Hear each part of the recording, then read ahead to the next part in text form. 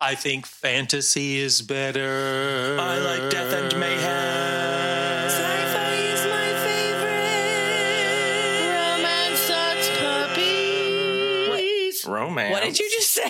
Romance sucks puppies. Oh my Mom, this goodness. is a family-friendly podcast. Oh. Puppy's toes.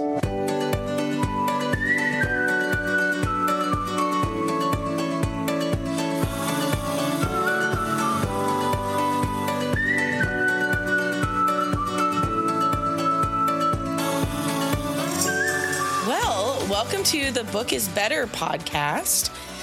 We are a family of four who typically review book to film adaptations. Today, however, we are going to do something a little different. So before I tell you exactly what we're going to do, let's go ahead and do a fun fact about ourselves. And I think today's fun fact is going to be, if you were going to write a book, what would that book be about?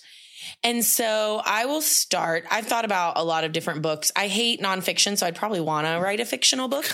But every time I've come up with a concept, I just realize that it's just another concept from a book I've already read, repackaged. So if we're being honest, I would probably write something that is like a combination of Twilight and the Hunger Games and Harry Potter and the Circle series by Ted Dekker, because those are like the four things I go back to and like the concepts that I like. I do like stuff with aliens, so I would kind of want to do something a la aliens and vampires. You know what I mean? Like that kind of Hunger Games. That vibe. So okay. You just described the first Suicide Squad movie. I'm not Dang it! Make any more. Every time. Oh, I'm Rebecca. I'm so sorry. I forgot to say my name. Okay, I'm Rebecca. Go ahead. I'm Donna. I'm the wife/mom of this amazing group. And I've started to write a few times, gotten to a certain point, and I've wondered before if I have a adult ADHD, because I will get I'll have an idea, but maybe I don't flesh out enough. But I would write about something personal to me. Like I wanted to write a book about forgiveness and my journey of forgiving, and how it was a struggle. It was specifically it was forgiving my dad when I was young, because I just had a lot of issues with him. And I had this thing all mapped out, but the more I looked at it, it got bigger, because I could go back into my family's history and back into mom and dad's history and stuff like that. And so I kind of got stuck and didn't know where to go. And instead of plodding through it to get past that, I would stop. So the two things I've tried to do like that have been something personal, not dilemma, but like from a spiritual aspect, dealing with God's forgiveness and him helping me to forgive. And so I suppose I kind of go toward nonfiction. The word today's not self-help. I think there's another word that we are using in general for that kind of book. Personal development. Personal development. So it's kind of that. I think that's where I've been so far. Let me say it that way.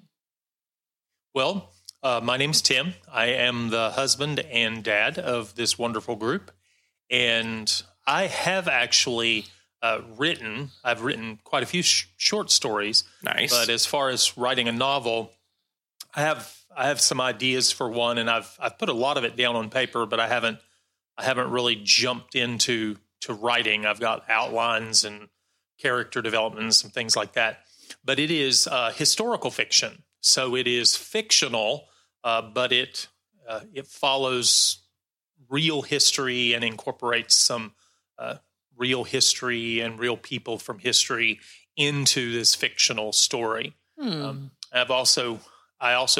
did start writing science fiction with exploring other planets and things, and it was a spiritual journey is what that one was. So how about you, Josiah? Oh, little old me. Well, if I had to write another book after this series that we might talk about a little today, my next idea for a book, my favorite one right now, is a sci-fi horror comedy. Okay. That's interesting. Yeah.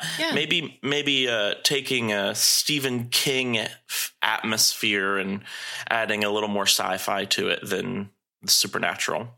So that's kind of my next idea. But my current idea, I've been writing books about a fantasy setting in a fictional world, about nation building and international relationships on a medieval scale, and there's a little bit of magic in there, a little bit of intrigue, a little bit of romance, but not an amount that sucks pond scum. The right amount. So that's the reveal. We're talking about The Heirs of History, Book 1, A Nation from Nothing. Ta-da! Author by Josiah Haynes, which is me. I'm Josiah, and I have written 2 books now. I'm editing the third. I really just need to get the book cover solidified, and as of the recording, I'm 75% done with the 4th book. I will say, dear listener, we didn't tell you because we wanted it to be a little bit of a surprise, assuming you haven't looked at the title of this episode, which I didn't think about until just now. Oh my gosh. But we are going to be talking to Josiah about being an author, the book that he wrote. We're going to find out about what it's about, how he writes, how he develops things, and all sorts of stuff. So this episode might contain mild spoilers for his book, but we think you should read it. And so we're trying to, get you into it. And especially read it before it becomes a movie. I was about to say how it might change to become a film. So, Josiah, would you tell us about the synopsis of your book? Oh, yeah. With all the spoilers that you want to give. Yeah, I would probably keep the major end of book spoilers, but I don't mind telling you what happens for most of the book, especially as far as the structure and everything. But here's what's on the back of the book. The back of the book says, "The sun rises in the west and sets in the east, shining down on hundreds of rebels who flee from the unholy king and his false priests, black-robed sorcerers who have reawakened ancient forbidden texts. These rebels sail north and land upon a virgin shore where they are forced to build a nation from nothing. Once allies against the unholy king, various rebel factions hold opposing beliefs about how best to establish a civilization that stands the test of time. Through military might, through religious zealotry, or rejecting both, everyone is willing to fight for their own ideas. The unholy king may be searching for them. Foreign neighbors may appear on their unsecured border at any hour. Their limited food stores are running out faster than makes sense. The world may prove much larger than any of them expected. Traitors may live in their midst." Split into 4 parts, this political fantasy novel mixes mystical magic with medieval politics and intrigue. Enter this otherly world to find out which men and women are worthy to be etched into the annals and become the heirs of history. Ooh, I love that so much. So I want to I want to talk to you about the process of building this story and becoming an author in general. So we're just going to ask you lots of questions, and I hope you enjoy this interview format. Yay!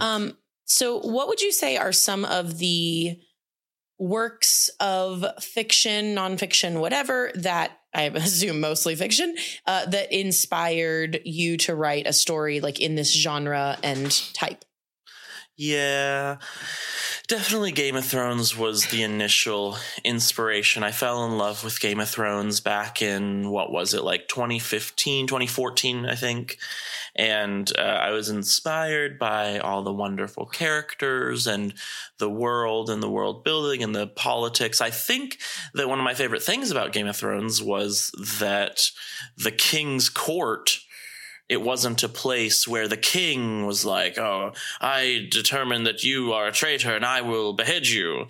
It's more like the king is lazy and doesn't want to be king, and so he's content to let these 5 or 6 guys rule the realm, and they're not really good guys, and some of them care about their own self-interest, and some of them care about the people they love more than, the people they're supposed to govern.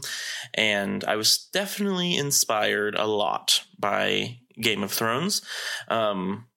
But I was writing the first book for about 5 years before I really got a final draft down. And so in that intervening time, there may have been a few other books that I started to draw inspiration from.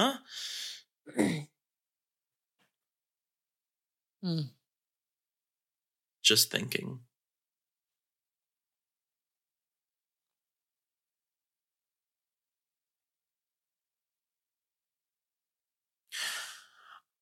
I think that I read the Harry Potter novels while I was in the midst of those first drafts.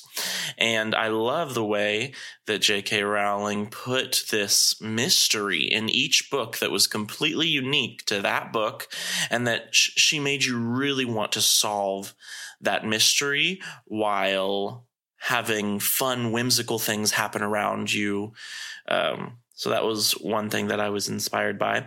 But also a big idea from the real world that kind of inspired the series arc. And it's the arc is, of course, begun in the first book. But the idea of the United Nations, I was always fascinated by the United Nations. And although it's kind of a joke now.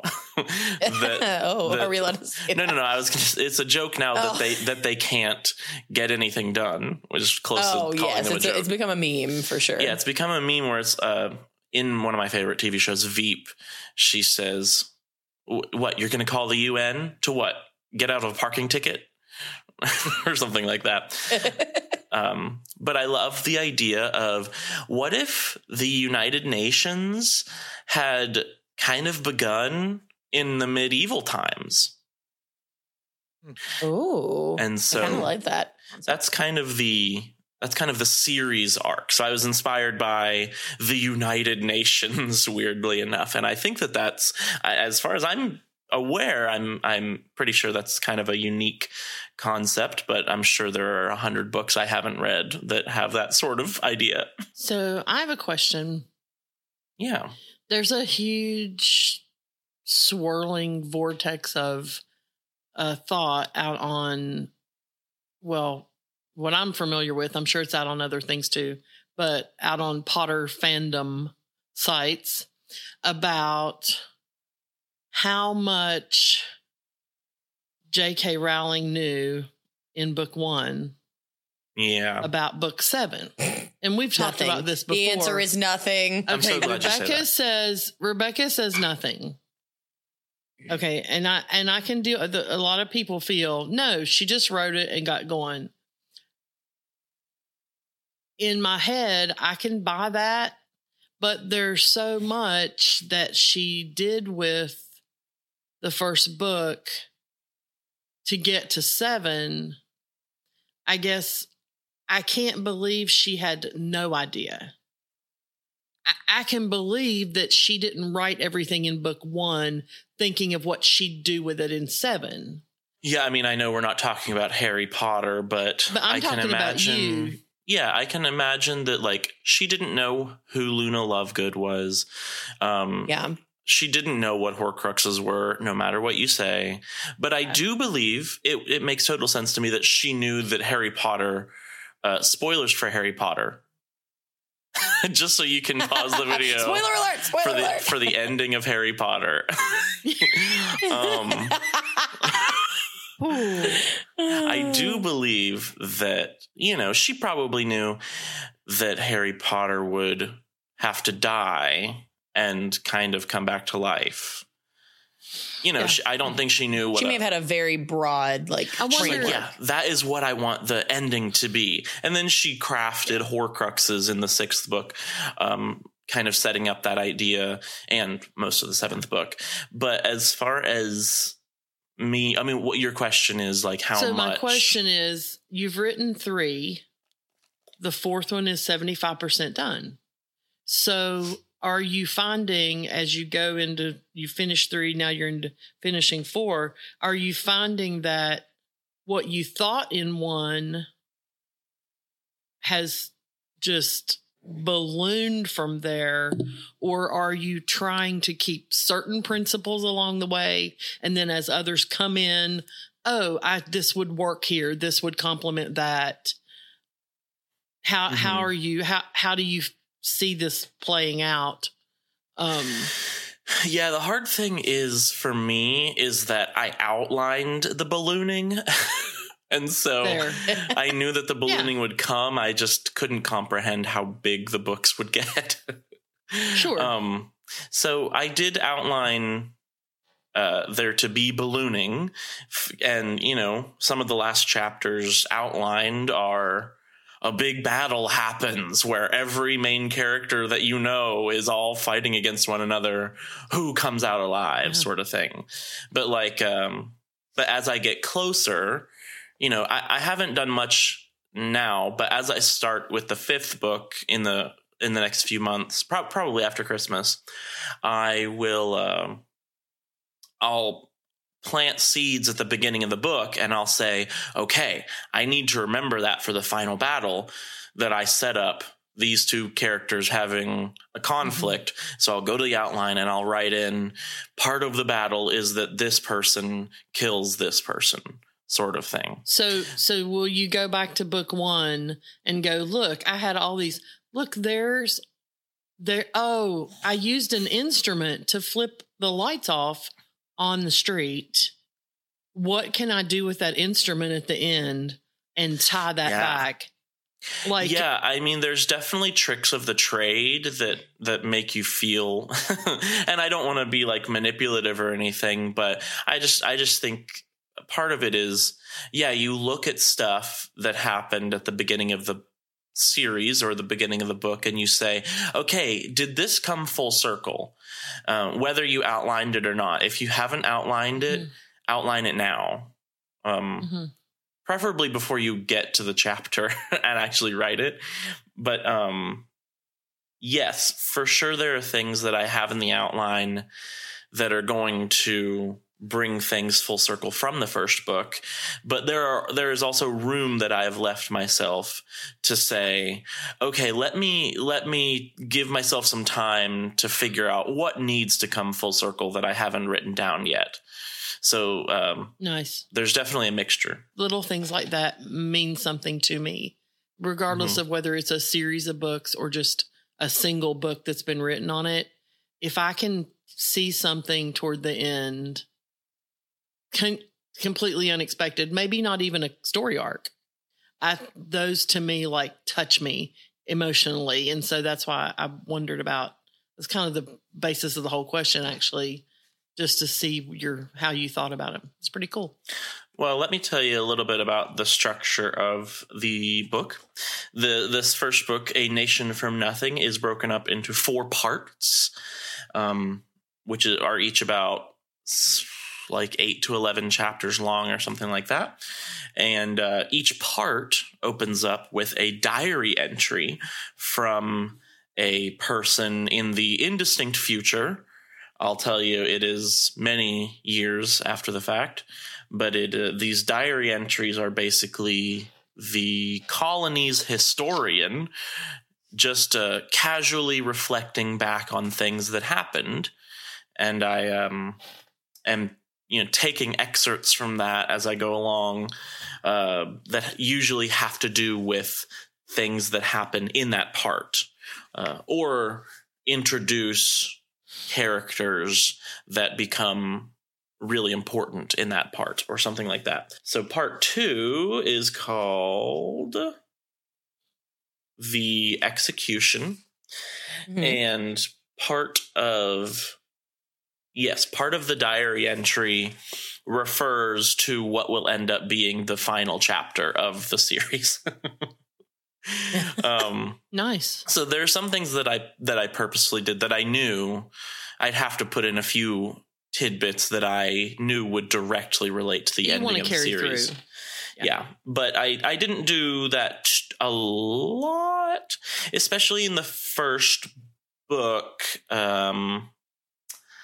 I listen to all sorts of YouTubers and writers and editors and proofreaders and influencers about book reviewers and stuff like that. And a lot of them do say you want to make your first book almost standalone. It's basically a standalone book that ends on a cliffhanger. And then like sequels, people have basically invested and said, I'm going to read this series. So then you can start introducing things that really apply to future books mainly. But all in all, I tried to craft the first book in a way that was its own story with a couple cliffhangers at the end. But, I really like that because I feel like it means that I can read it and think, okay, well, like I hate starting this is a TV show example really, but I hate starting TV shows where there's only like one season or where it's like half a season and I don't know if they're going to continue it or whatever. And I think part of that is because I want to have a lot of content to consume.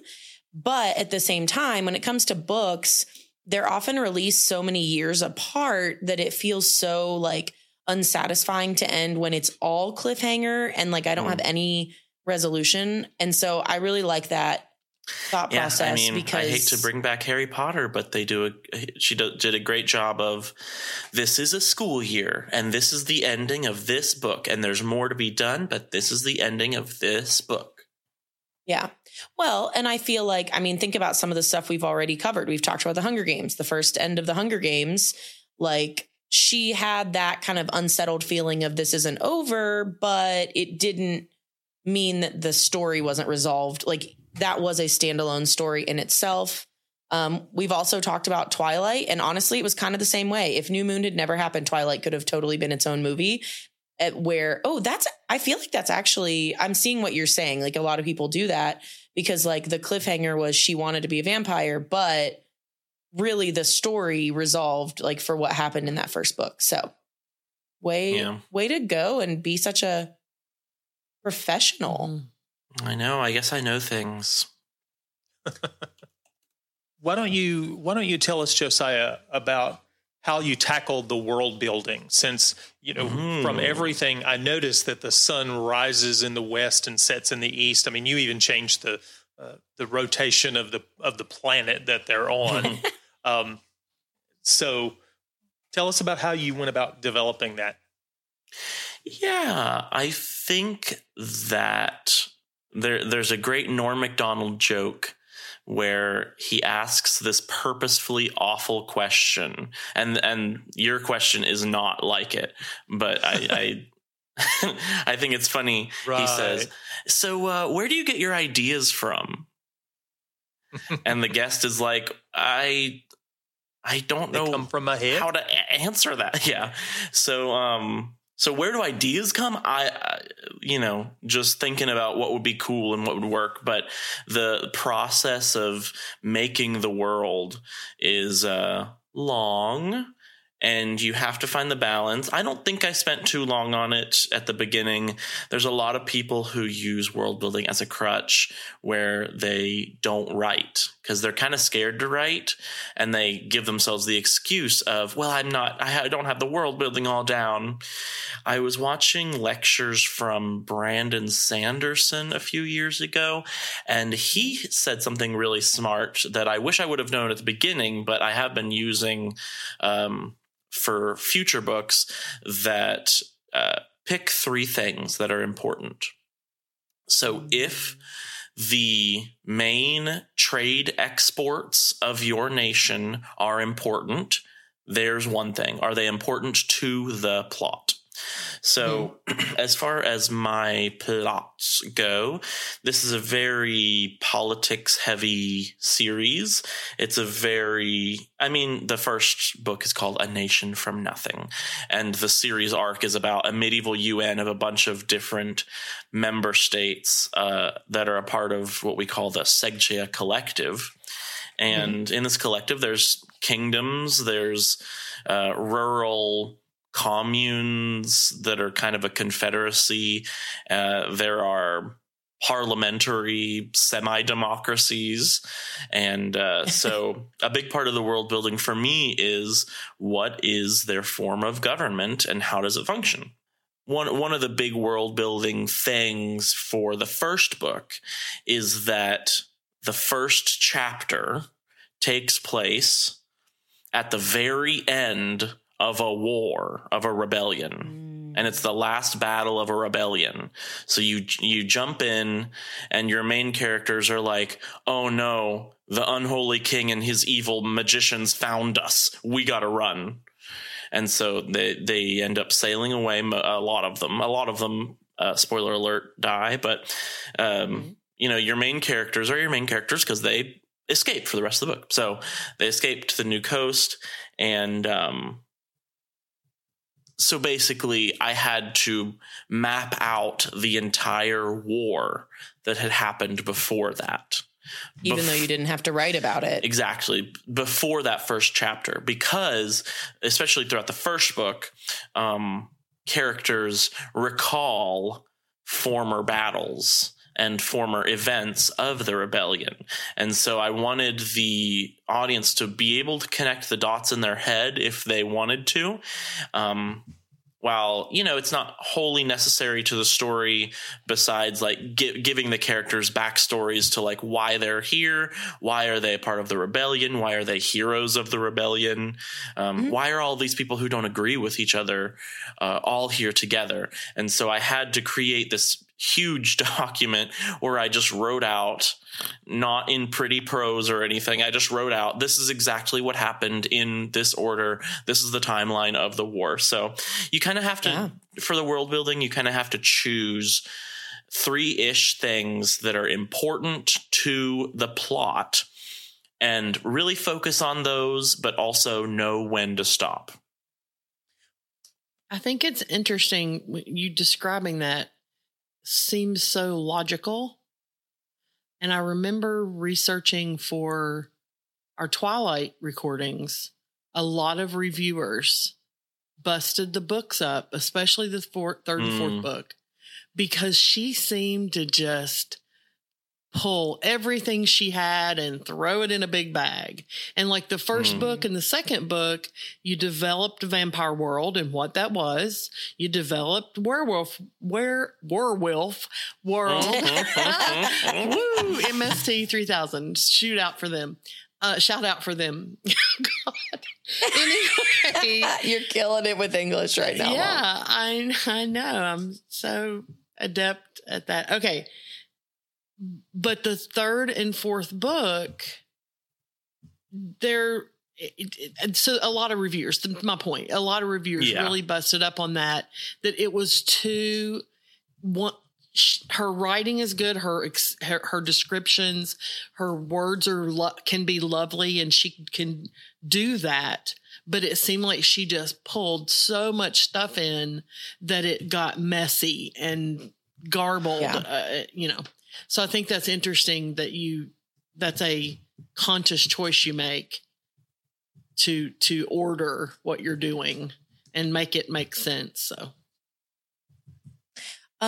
you said something that made me think of something else actually, but in that world building process, I've read or heard some authors, I think I've actually mentioned this on an episode before, but where they basically say in the world building, you can pick one like weird thing, like aliens can live on Earth or like, time works backwards or whatever. But if you try to add too many weird things into the same story, it doesn't actually work. So would you say that, do you have any like one thing that's like, is it that magic exists? Cause I know you mentioned that, like, is there something that informs that? Or did you have to make choices really to like not use too many of those kinds of things where you're trying to get the audience to suspend their disbelief like too many times? How did you kind of make those decisions, I guess, is my question. That is a really interesting question, and I am fascinated by how I will deal with it in the last book. Spoiler alert for after the first book. The first book ends with the main characters kind of going in different directions, and the world kind of opens up in book 2 and especially in book 3. Yeah. And so once you get to there, kind of every civilization you run into has one weird thing. And so I'm interested at them coming back together in the 5th book with all their weird things together. Maybe the broad thing that like each civilization does have a weird thing, like that is the weird thing. You know what I mean? Like, it's okay with have them each having one thing. Exactly. In the first book, we really are with the colony, which is called Hrash Hill.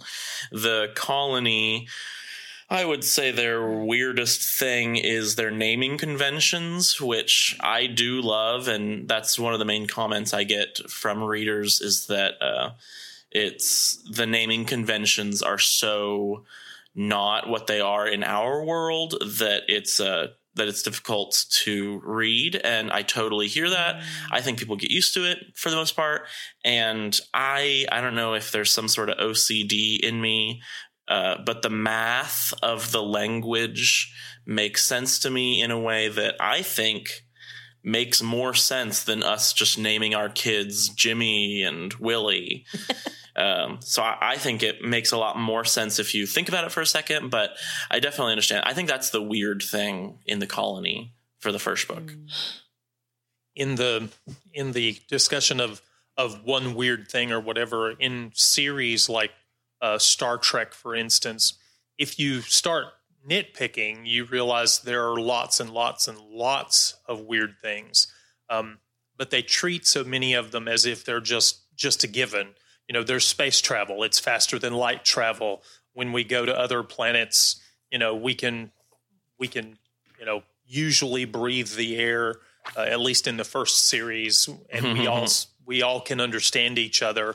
And I think that was one of the things that, Hitchhiker's Guide to the Galaxy kind of made fun of with the Babelfish. Yeah. You know, we can all understand each other's language. This is the little device that does that. And Star Trek does the universal translator, which apparently is somehow subcutaneously in each person or whatever. But, I think sometimes the weird things can be a lot of weird things, but they all kind of fit in the same weird thing box. Exactly. Yeah. That's what I was going to say. I think that example is, it's a weird thing box because ultimately the thing is that it's about space travel. Like, we're in the future, like all of those things. But then if you try to add an element of like, also werewolves suddenly exist. Do you know what I mean? Like something that doesn't feel like it fits into that broader weird thing. Then you kind of throw people off and it's harder to suspend your disbelief. Yeah, I totally get that. I think that makes a lot of sense. I have just so many questions. Another one, like related to just the story, we talk about how saving the cat is a common thing that authors do at the beginning to like make you interested and want to support someone. So was there a save the cat moment at the beginning of the story where you try to get somebody to support a character or group of characters? Yeah, I actually reread the beginning of the book yesterday just in preparation, so I remembered all the details. But I thought it was nice that our main character, Foul Hill, is our main character for this book.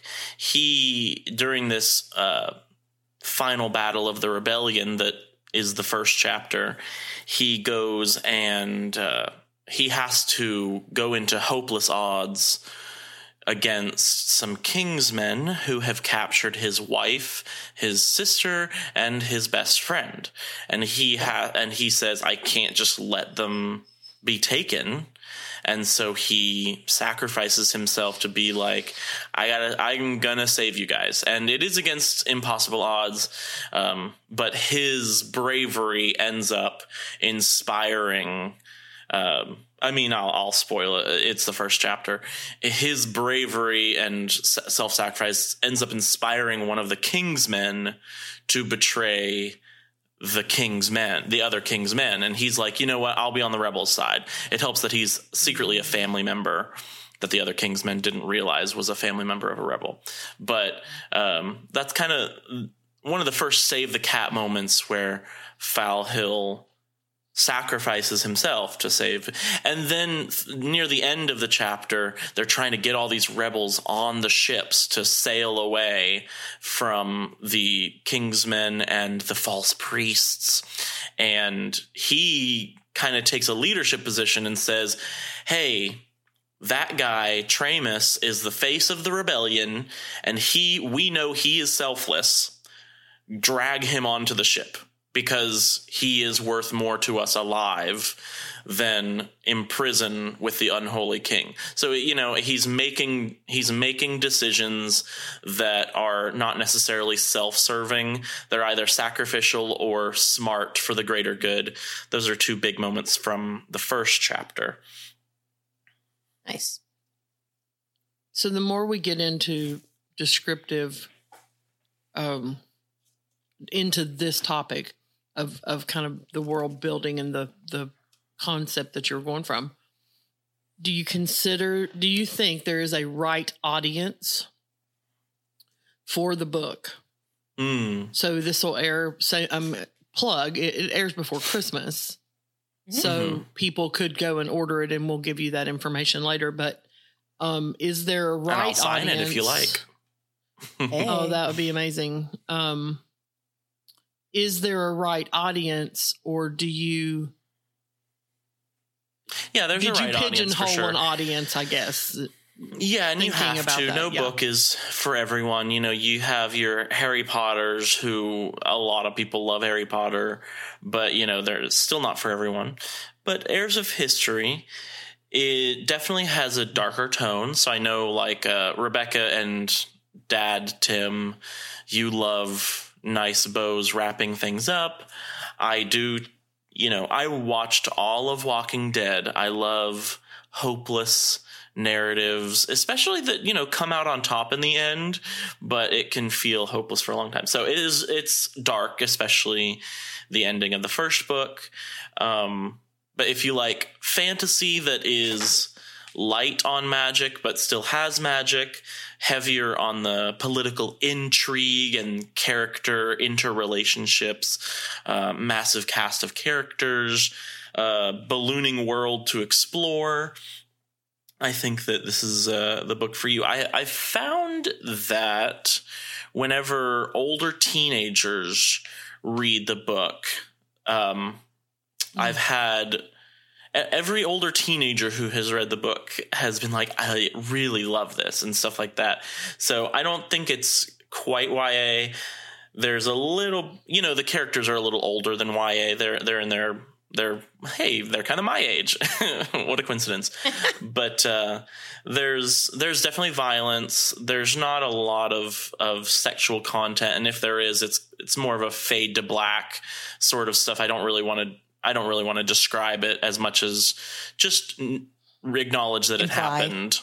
Yeah, there's some inference in there, but I think it's appropriate for like 15, 16-year-olds and up, and I think that if you like Game of Thrones but don't want as much of the R-rated content, this is, perfect. This is pretty much PG to PG-13 Game of Thrones with a medieval UN thrown in.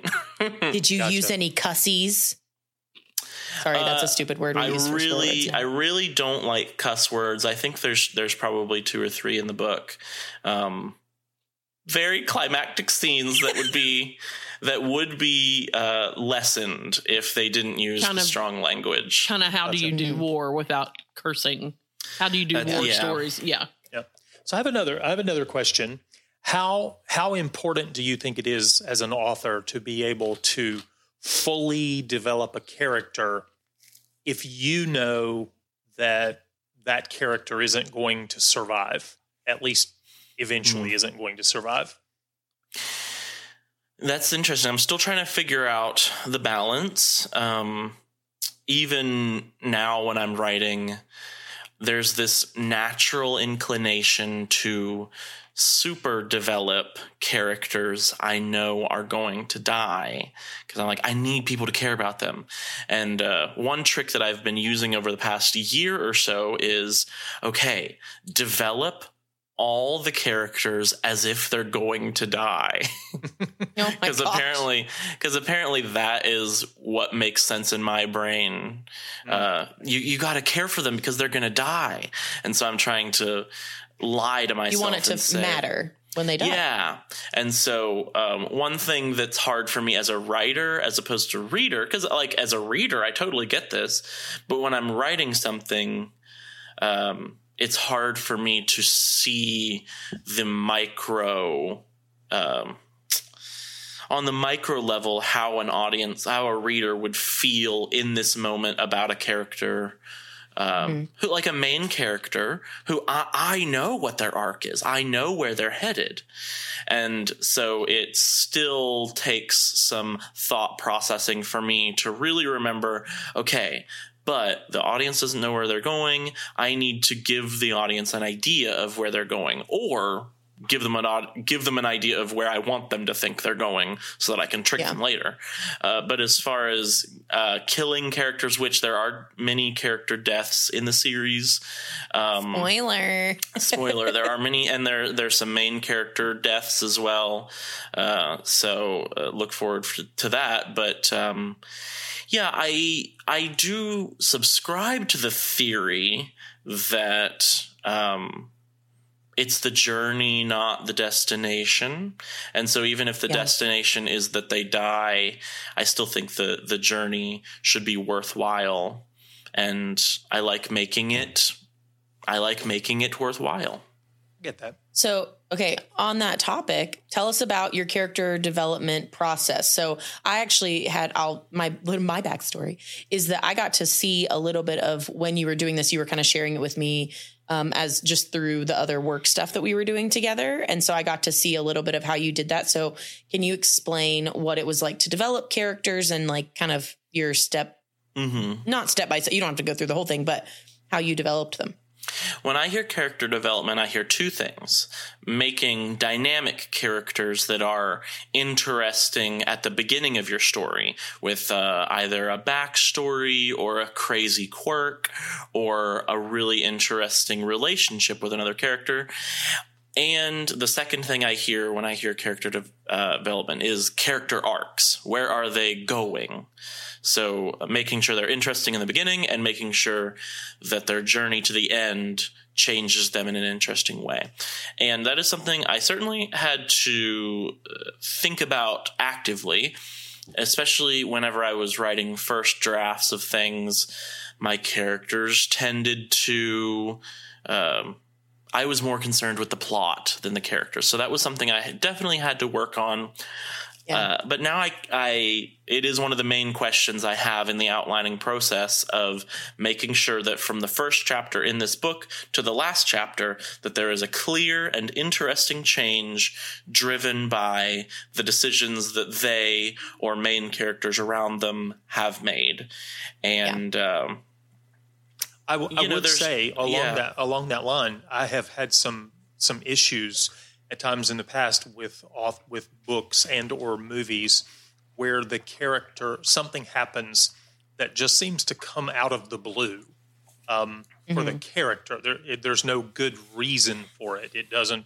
It's like something just snapped in their brain. I understand that if you're dealing with a story, with mental health patients and things like that, and suddenly something just clicked. But for most people, there is a reason. It's other things around them or things that are developing in them. And I appreciate that because I've run into the opposite at times. And it was disconcerting to the reader. Yeah, one thing I've run into is there are some there's plenty of twists in the book. And some people have that. And I'll going forward writing other series, I'll take this into consideration. It's difficult to change what I've written, but I have had a couple people say, as soon as a twist happens, they want to know right away why it happened. And whether or not that's the right way to do it, I didn't do it that way for the first book. For some of them, there's some explanation for the big twists. But I guess here's a thought. One of the main characters is cheating on her husband. And you figure that out at the beginning of the book. And one of my friends who was reading it asked, really, we don't find out who the person she's cheating on with is right away? And I was like, oh, it's a mystery. You're supposed to try and figure it out as you see her through other people's eyes having different interactions with different people. But in their head, they were like, oh, I wanted to know right away who it was. It was a twist. So I've figured out that, and I don't know, and again, I don't know if this is the right way to do it or not, but it's just a fact that I have had multiple people not love the fact that some twists are followed by mysteries, which I think is an interesting fact that I'll explore in the future with trying to separate twists from mysteries. Interesting. But for this one, the four of us and how different we are in the way that we read, I could imagine that most readers are very different, and so some would react to that negatively, and some would think, "Oh, yeah, that makes sense." So, tell us about your process and whatever difficulties or things that you had in asking an artist to render drawings of your characters. And did that influence you as you continue to write? Because those drawings have now happened and you've still got some writing to do. Did it change your mind about any of the characters? Yes. Very exciting, these character drawings. I think that we're going to use the character drawings by Luke Shepard in some of the marketing for this episode. And I will also be putting them up on my author Facebook, Josiah Haynes author. But yes, having the wonderful Luke Shepard draw renderings in pencil of the 5 point of view characters in the book. There's Foul Hill, whom I've mentioned, and he's kind of the main character with the most chapters, but a few chapters are given to 4 other characters as well. There's Fal Hawden, his wife, and Balsit Hadeen, a teenaged girl. And there's Labum, he's an older war hero. And there's Balin Hill, a young adult sailor man. And having the drawings of all of them, I find was very helpful in multiple ways. First of all, it helps me feel like I'm faking it less. I think everyone feels like they're imposter syndrome. So it helped with some of my imposter syndrome.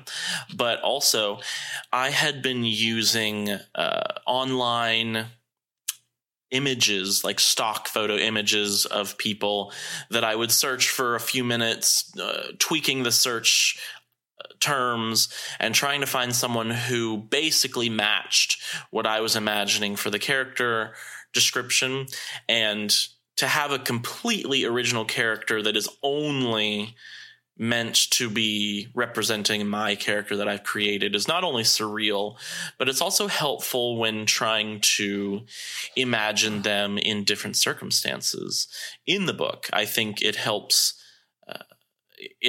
create more reality for me, and I think that translates into the imagery in the scene becoming stronger. But I think it's a cool thing for multiple reasons. Nice. And the, really well the done. process of asking, he was like, hey, I do drawings and they're not very good. And I said, let me see them. And they were amazing. And I said, all right, can I commission some works of art for you?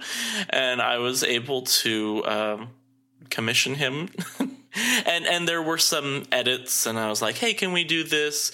Can we make this person's lips smaller? Can we make this person's hair more wind swept? But it happened to be someone that I met in person instead of online. And so we had a little bit of a personal relationship already.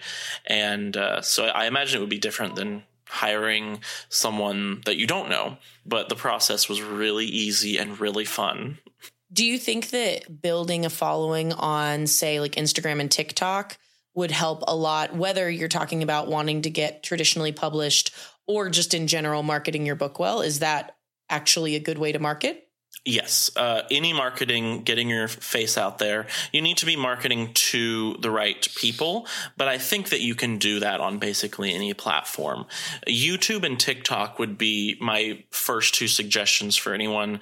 I have neither. I'm in the process of wanting both. If I had to find the time, I think TikTok would be easier. And honestly, TikTok is so easy to go viral for a video. To make a video good. And TikTok, because of reasons we won't go into, is so good at catering the content to exactly what you want. And algorithmically, it's great. Algorithmically, TikTok will send me the people who want to read stuff like my book. So when I get a little more time, which is what you're not supposed to say, but the next marketing move I should make, and I will make, is making kind of a book TikTok, author TikTok. Gotcha. I recently finished listening to The Man Who Invented Christmas about Charles Dickens, the author of A Christmas Carol.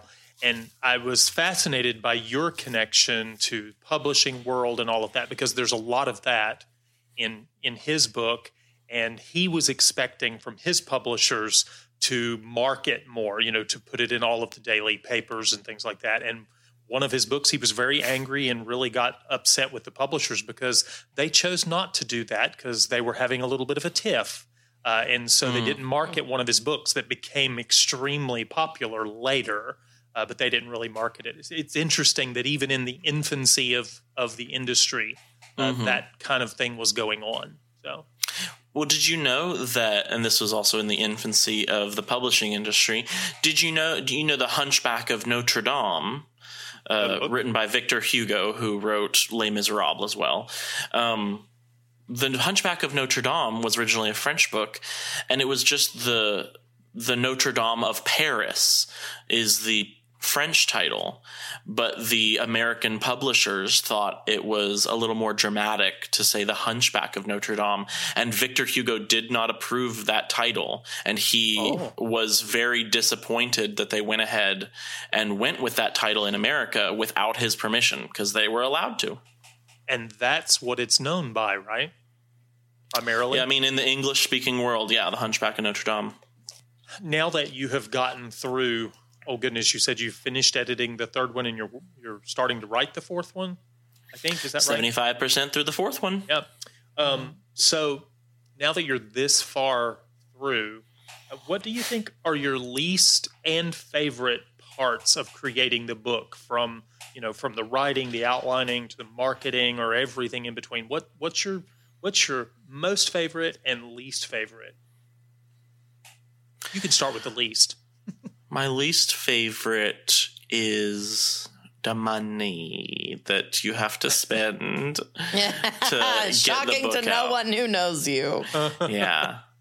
And it's one of those things where I want to do this, and I will make it so that I want this to eventually be my main source of income or a significant chunk of income. So I'm willing to invest in this career. So it's not really that big of a deal, but it is, hundreds and hundreds and hundreds of dollars every time you want to, hundreds and hundreds and hundreds and hundreds of dollars. So that's probably we were just talking about, I asked you why you didn't have an audiobook yet, and we talked about that a little bit just last week. Yeah, where that's it was thousands like the of investment. dollars. Yeah, that I need to. Yeah, thinking of starting a Kickstarter, but I really want a website first before I do that. I mean, I think a Kickstarter would be a fun idea where people could basically say, "Hey, it's almost like a pseudo pre-sale. Hey, if you kickstart my Kickstarter, if you support my Kickstarter for the price of an audiobook, you get an audiobook when it's done. I thought that would be cool. So that's like still in the works. That's still a possibility. My favorite part, I mean, whenever I'm writing, whenever I'm by myself and I write something or come up with an idea that's like, oh, and it's kind of a twist. It's surprising, but it makes perfect sense.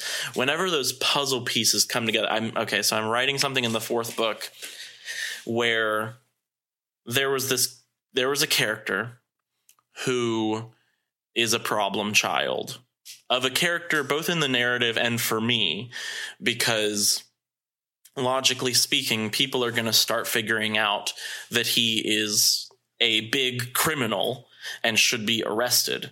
But I was like, his story has kind of gone beyond what I had originally outlined. It ballooned from there. But then there was a moment where, it would make perfect sense for someone to secretly kill him right now. And then I don't have to write him like going to jail, which is not really an interesting plot. It's kind of an anticlimactic plot line for him to go down. And it creates a mystery as to, wait, who killed him? Who benefits from him dying? And so those little moments where I surprise myself with a good idea in the moment, like, oh, that's my favorite part by myself. But people reading and forming opinions about my book is a special experience in itself as well. Even if it's like, I don't really know what this was about, or, I hated when this happened. Like, even those sorts of things. I love when people get invested enough to have an opinion about the stories that I write. So, Josiah, to build on that, how have book reviews that you've received up to this point altered your perception of your world, your process, the work as a whole? How have you taken those as a follow as you're moving on into other works? Yeah, that's a great question. I think that the reviews from people who have read my book are elucidating, because one of the things that I run into is something that I think is obvious is not the most obvious thing. And I don't mind talking about it with people and trying to, without any condescension or any judgment or anything, be like, well, do you remember when this happened, to try and make sense of it as a whole tapestry. But it helps me to know what other people's minds are like. One of the ways that I'm different from half of readers, there's a general consensus in the writing and editing community that half of all readers are very visual. They read something and they create a perfect image of it in their head. And the other half of readers don't care a lick about the visual.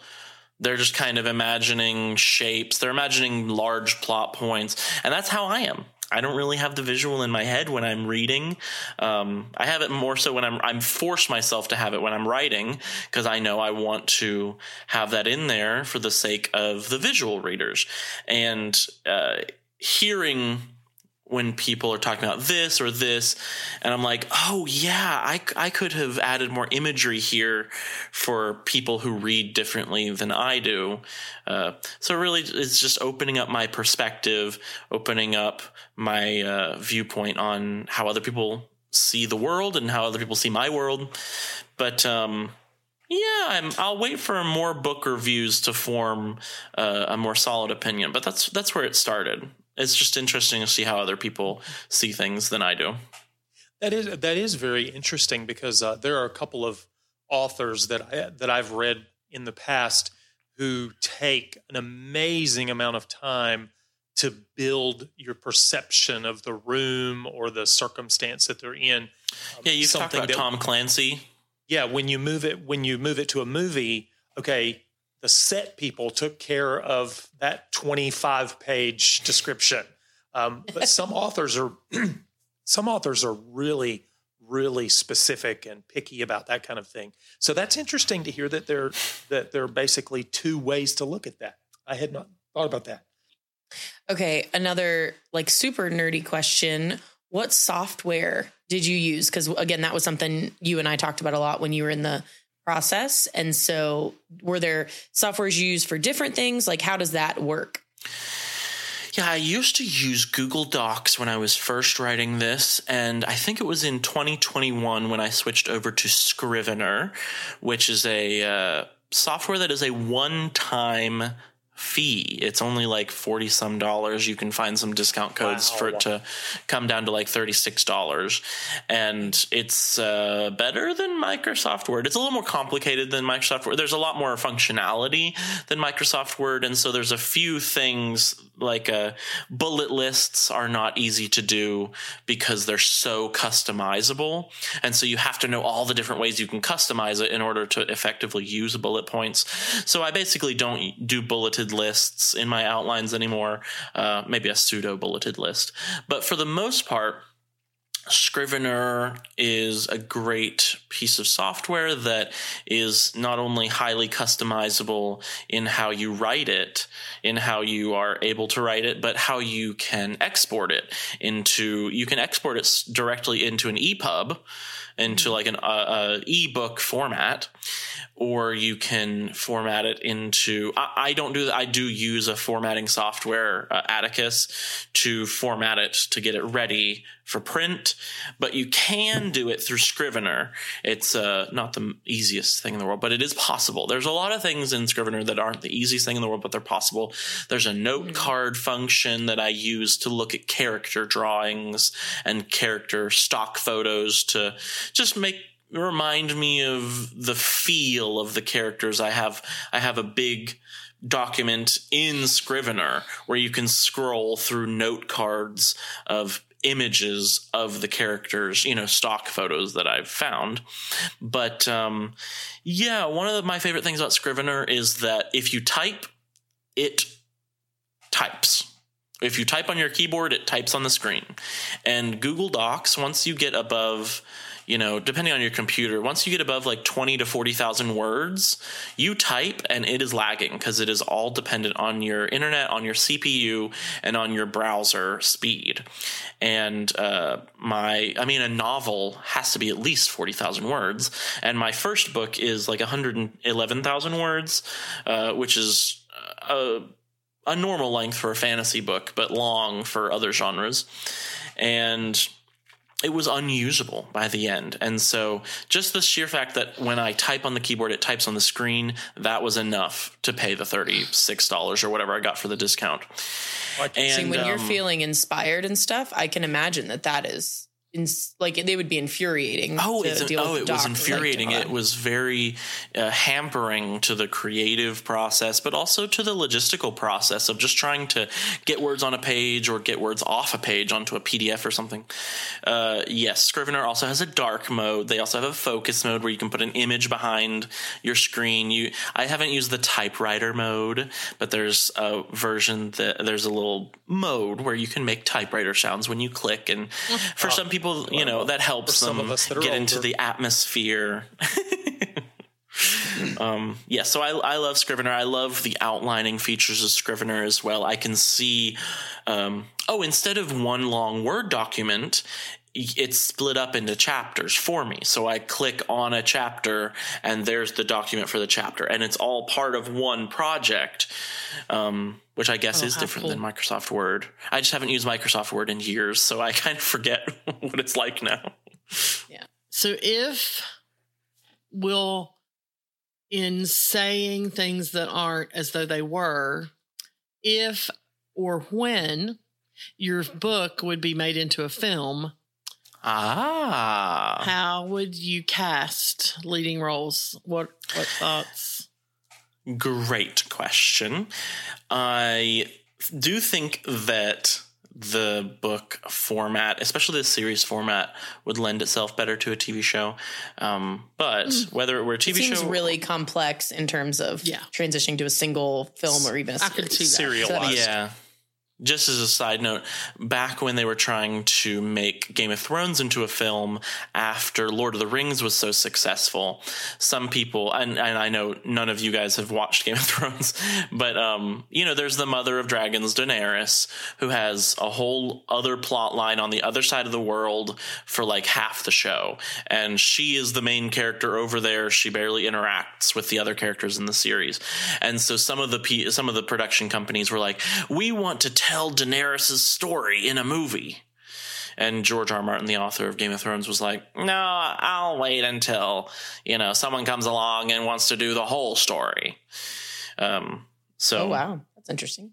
Yeah, so I could see, I don't know if someone came up with a good idea to how to simplify it or streamline it into a film story. Yeah, I'd be open to hearing that.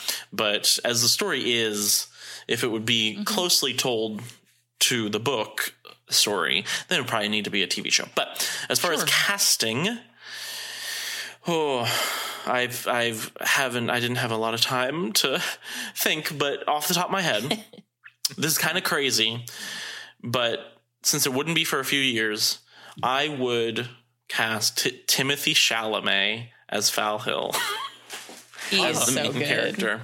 And in a few years, he'll be a little old because this character is in his older 20s, and but he's the thing about Val Hill is he's a leader. He's not supposed to be like the most attractive guy.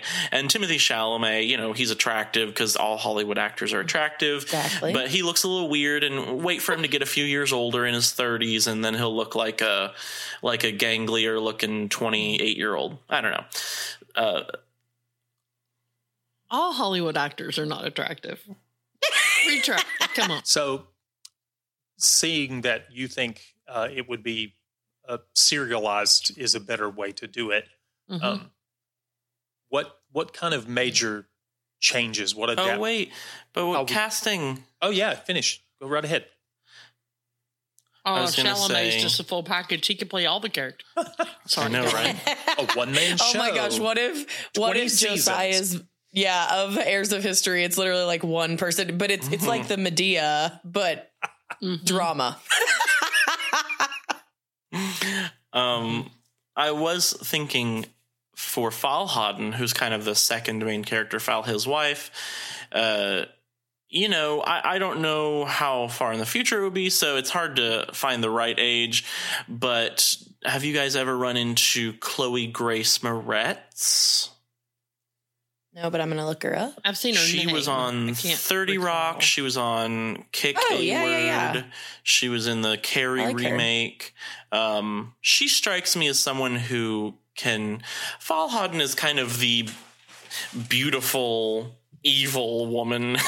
She's not really evil. She is... she's the character I relate most to in the book, I think. Those of I'm you glad you clarified first that she's not evil. Yeah, those of you... I could see her in that part. Except she'd have to dye her hair. She'd have to dye her hair. But I like Chloe Grace Moretz. And for Falhaden, her being based on... She's... Especially by the end, she's kind of based on all of my worst, evilest fantasies. If I could just do whatever I wanted without the love of God in my heart, with the hate of the devil in my heart, what would I be like? And it ends up kind of being, not to spoil anything, but Falhaden ends up being a little bit of a problematic character in a few ways. She's self-serving. She's self-serving to a very high degree. And I would also be, I don't know if Millie Bobby Brown could play evil in that way. I know Chloe Grace Moretz is great at being likable while being evil, but Millie Bobby Brown might be an interesting Falhaden. You remember her from Stranger Things? I now know that that's the one from Stranger Things. I did not know her name. Falhouden is supposed to be extremely beautiful, but all actresses in Hollywood would be beautiful. So, I mean, that's not really important. All women are beautiful. Josiah. Yeah, in the pictures, yeah. I'm just kidding. I mean, I am not kidding in that there is beauty in everyone, but there's definitely differences in people's physical appearances. Well, I'm digressing. I just can't. I just watched a Friends episode this morning where Joey's teaching an acting class, which in and of itself is a whole nother storyline. But he keeps making reference to the fact that he's trying to teach this soap opera acting class when in truth, he said, but it's just funny to me because none of you are pretty enough or attractive enough to ever make it for a soap opera. That's why you're taking this class from a second-rate actor at a No, he does not say that. He's not self-aware. He's not. That's true. So sorry, Father Tim. What was that question from earlier? That's okay. So, knowing that you think it would be better serialized as opposed to a movie, a shortened version, what kind of major changes do you think you'd have to make to adapt the book to a visual medium? Let's just put it that way. Mm-hmm. Well, let me try and give you a 20, 30-second outline of how the book is structured. So part one is where the rebels are escaping the old country and they land on a new coast. It's called part one, The New Coast. And they're kind of just establishing what kind of governance they're going to have. How are we going to be different from the homeland? What are the things we didn't like from the homeland? And as all that's happening, there might be an assassination attempt on a hero of the rebellion for some reason. It's a mystery as to who attempted that. There might be some conflicts arising, but in part two, the execution, the internal conflicts of the colony are kind of coming to a head as the 2 or 3 different factions are really solidifying and they are starting to make moves against one another. Then part 3 is where the Seggia Collective comes in. And so they are the medieval UN, spoiler alert, the colony sent out ambassadors in all directions to try to find new neighbors, bearing gifts and, a handshake for friendship. And so in part 3, one of these ambassadors returns with literally, spoiler alert, literally the best case scenario for what an ambassador could bring back is a medieval UN who is willing to say, oh, you're having food problems? Here is more food than you could ever use for free. We're not going to charge you anything. We just want you to be a part of our collective. The best case scenario is that the Seggia is going to bring all of the food they ever need. And then by the end of part 3, the Seggia realize that there's enough racists and people who don't want to be a part of their foreign collective for multiple reasons, not just racism, for security as well. But the Seggia leave at the end of part 3. So the Seggia are there from the beginning to the end of part 3. And then part 4, after the Seggia have gone, the factions escalate to maybe some murders of their political opponents. So as far as how we would adapt it to television, I think that the first chapter could make up most of your first episode. Although there's not really any single chapters that could make up a whole episode. You'd probably expand some of the stuff for a TV show because you're sitting down and you're watching it and you're going to watch the next 40 minutes. You expect it to take 40 minutes to get good or to have a whole plot. Whereas in a book, you need to hook the reader by the first sentence, first paragraph. So I think you can take more time before the final battle of the rebellion starts, for instance, in a TV show, to set up these characters as oh, this is who we like, this is who is good, and stuff like that. Nice. I've noticed that part of your world building was to discover or create the history of the people before the book starts. That sounds a lot like hey, there's a prequel. If everything else is really successful, we've got the outline of a prequel already done. Do you think that's fairly common for authors of large things like this? I mean, some authors write a story, but you're writing an epic, and there are lots of authors that write epics. Do you think that's kind of what authors of epics do in developing that history? They already kind of have a prequel there somewhere. There are certainly different schools of thought. I wrote stuff in the history to give the current world color, to make it dynamic, to make it feel lived in, to help motivate the characters. People in real life are motivated by past events. The USA would be different if 9/11 hadn't happened. Right. And so in my story, I tried to find 9/11 level events, Nagasaki, Hiroshima level events. The pandemic level events that completely changed how people thought about the world around them. Now, in real history, those things didn't seem to happen as often in the medieval era as they do in the modern era when everyone is so connected. But nevertheless, I didn't really have prequels in mind. And I think that George R.R. Martin, who wrote Game of Thrones, who I keep coming back to for better or for worse, I liked his perspective. He hasn't said everything about it, but one of the things he said is there's a war that happens 17 years before the first book that is integral to the plot. That is kind of the main story. It could be its own book's worth of story, and so many things happened in that war that are now coming to fruition. But he has said, I don't want to make a movie or a book about that because you're already going to know everything that matters. In flashbacks. I certainly get the dropping people into the middle of a story and telling the important part of what happened before without making it separate. I know that I've always loved the Lord of the Rings books. And for Christmas one year, you got me the Silmarillion, which was really difficult to get through. It's a tough read because it's the history of that world that another J.R.R. Tolkien wrote. And so this is all of that history, but it's really tough.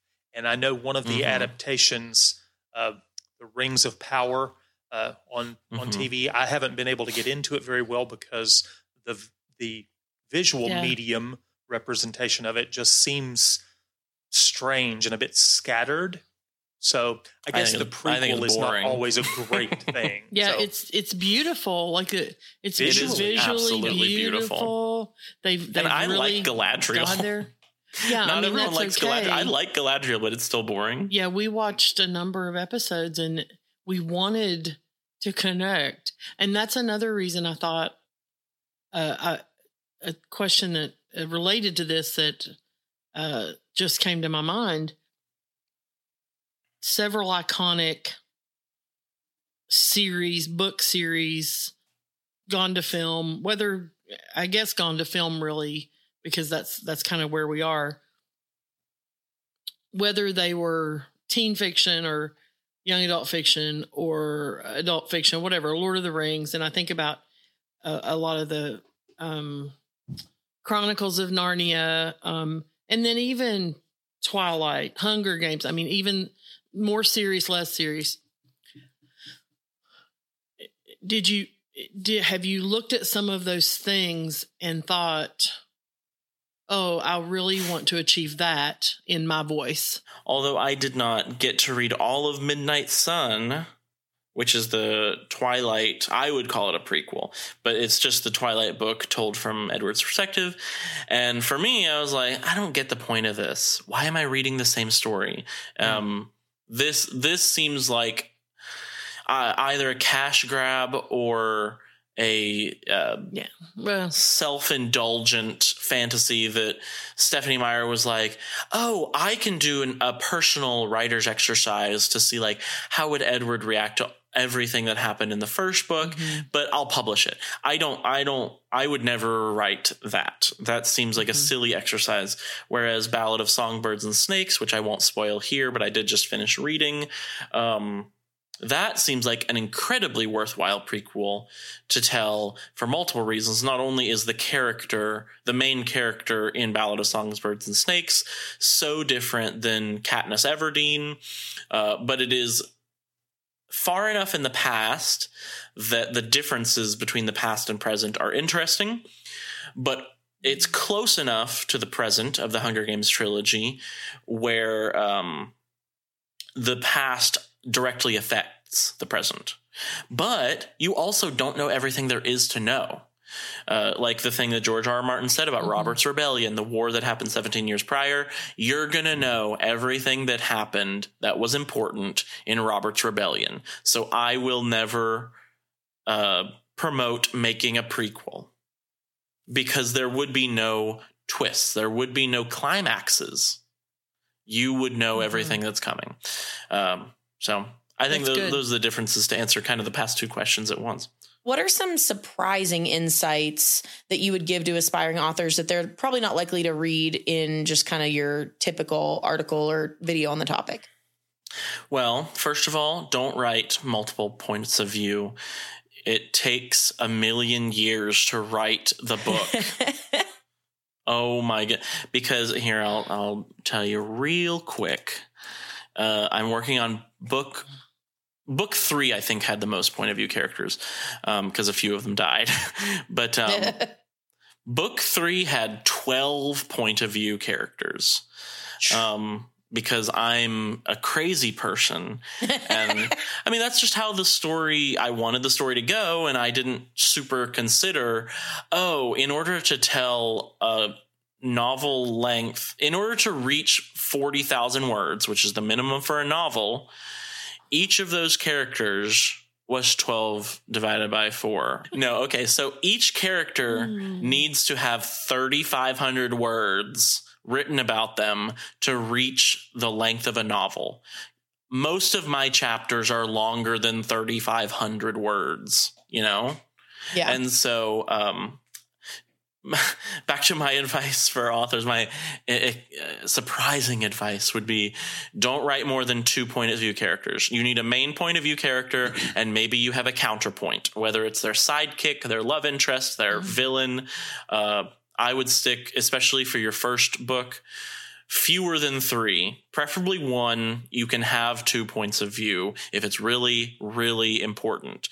Because part of the thing about points of view is each point of view has to have an arc per book. So it's not like you're using 2 people to tell the same story. The plot points around them might be happening to both of them, but each of them has to have a distinct character arc, or it's not satisfying. So that just takes up a lot more time than you might think.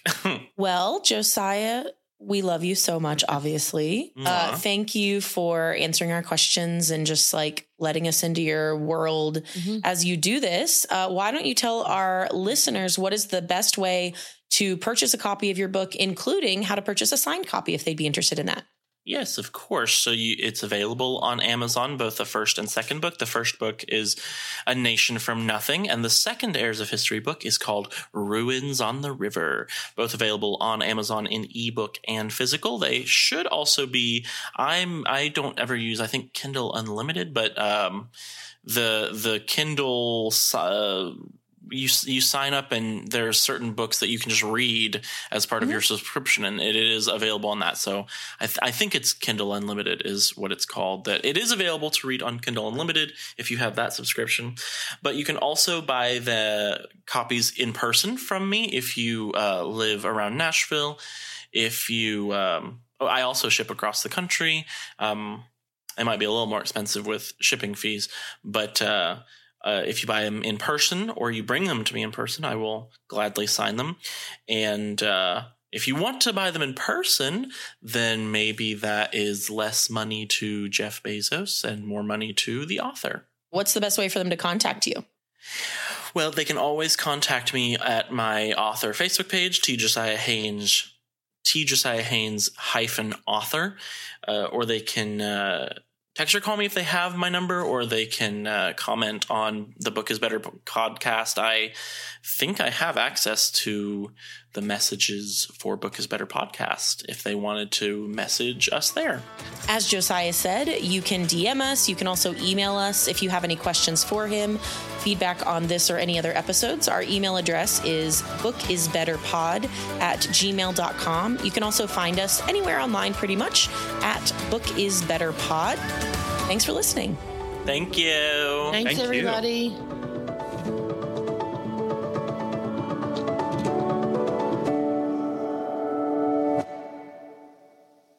I'm wildly talented. I have all sorts of prizes and accolades. I just don't brag about them because I'm not prideful.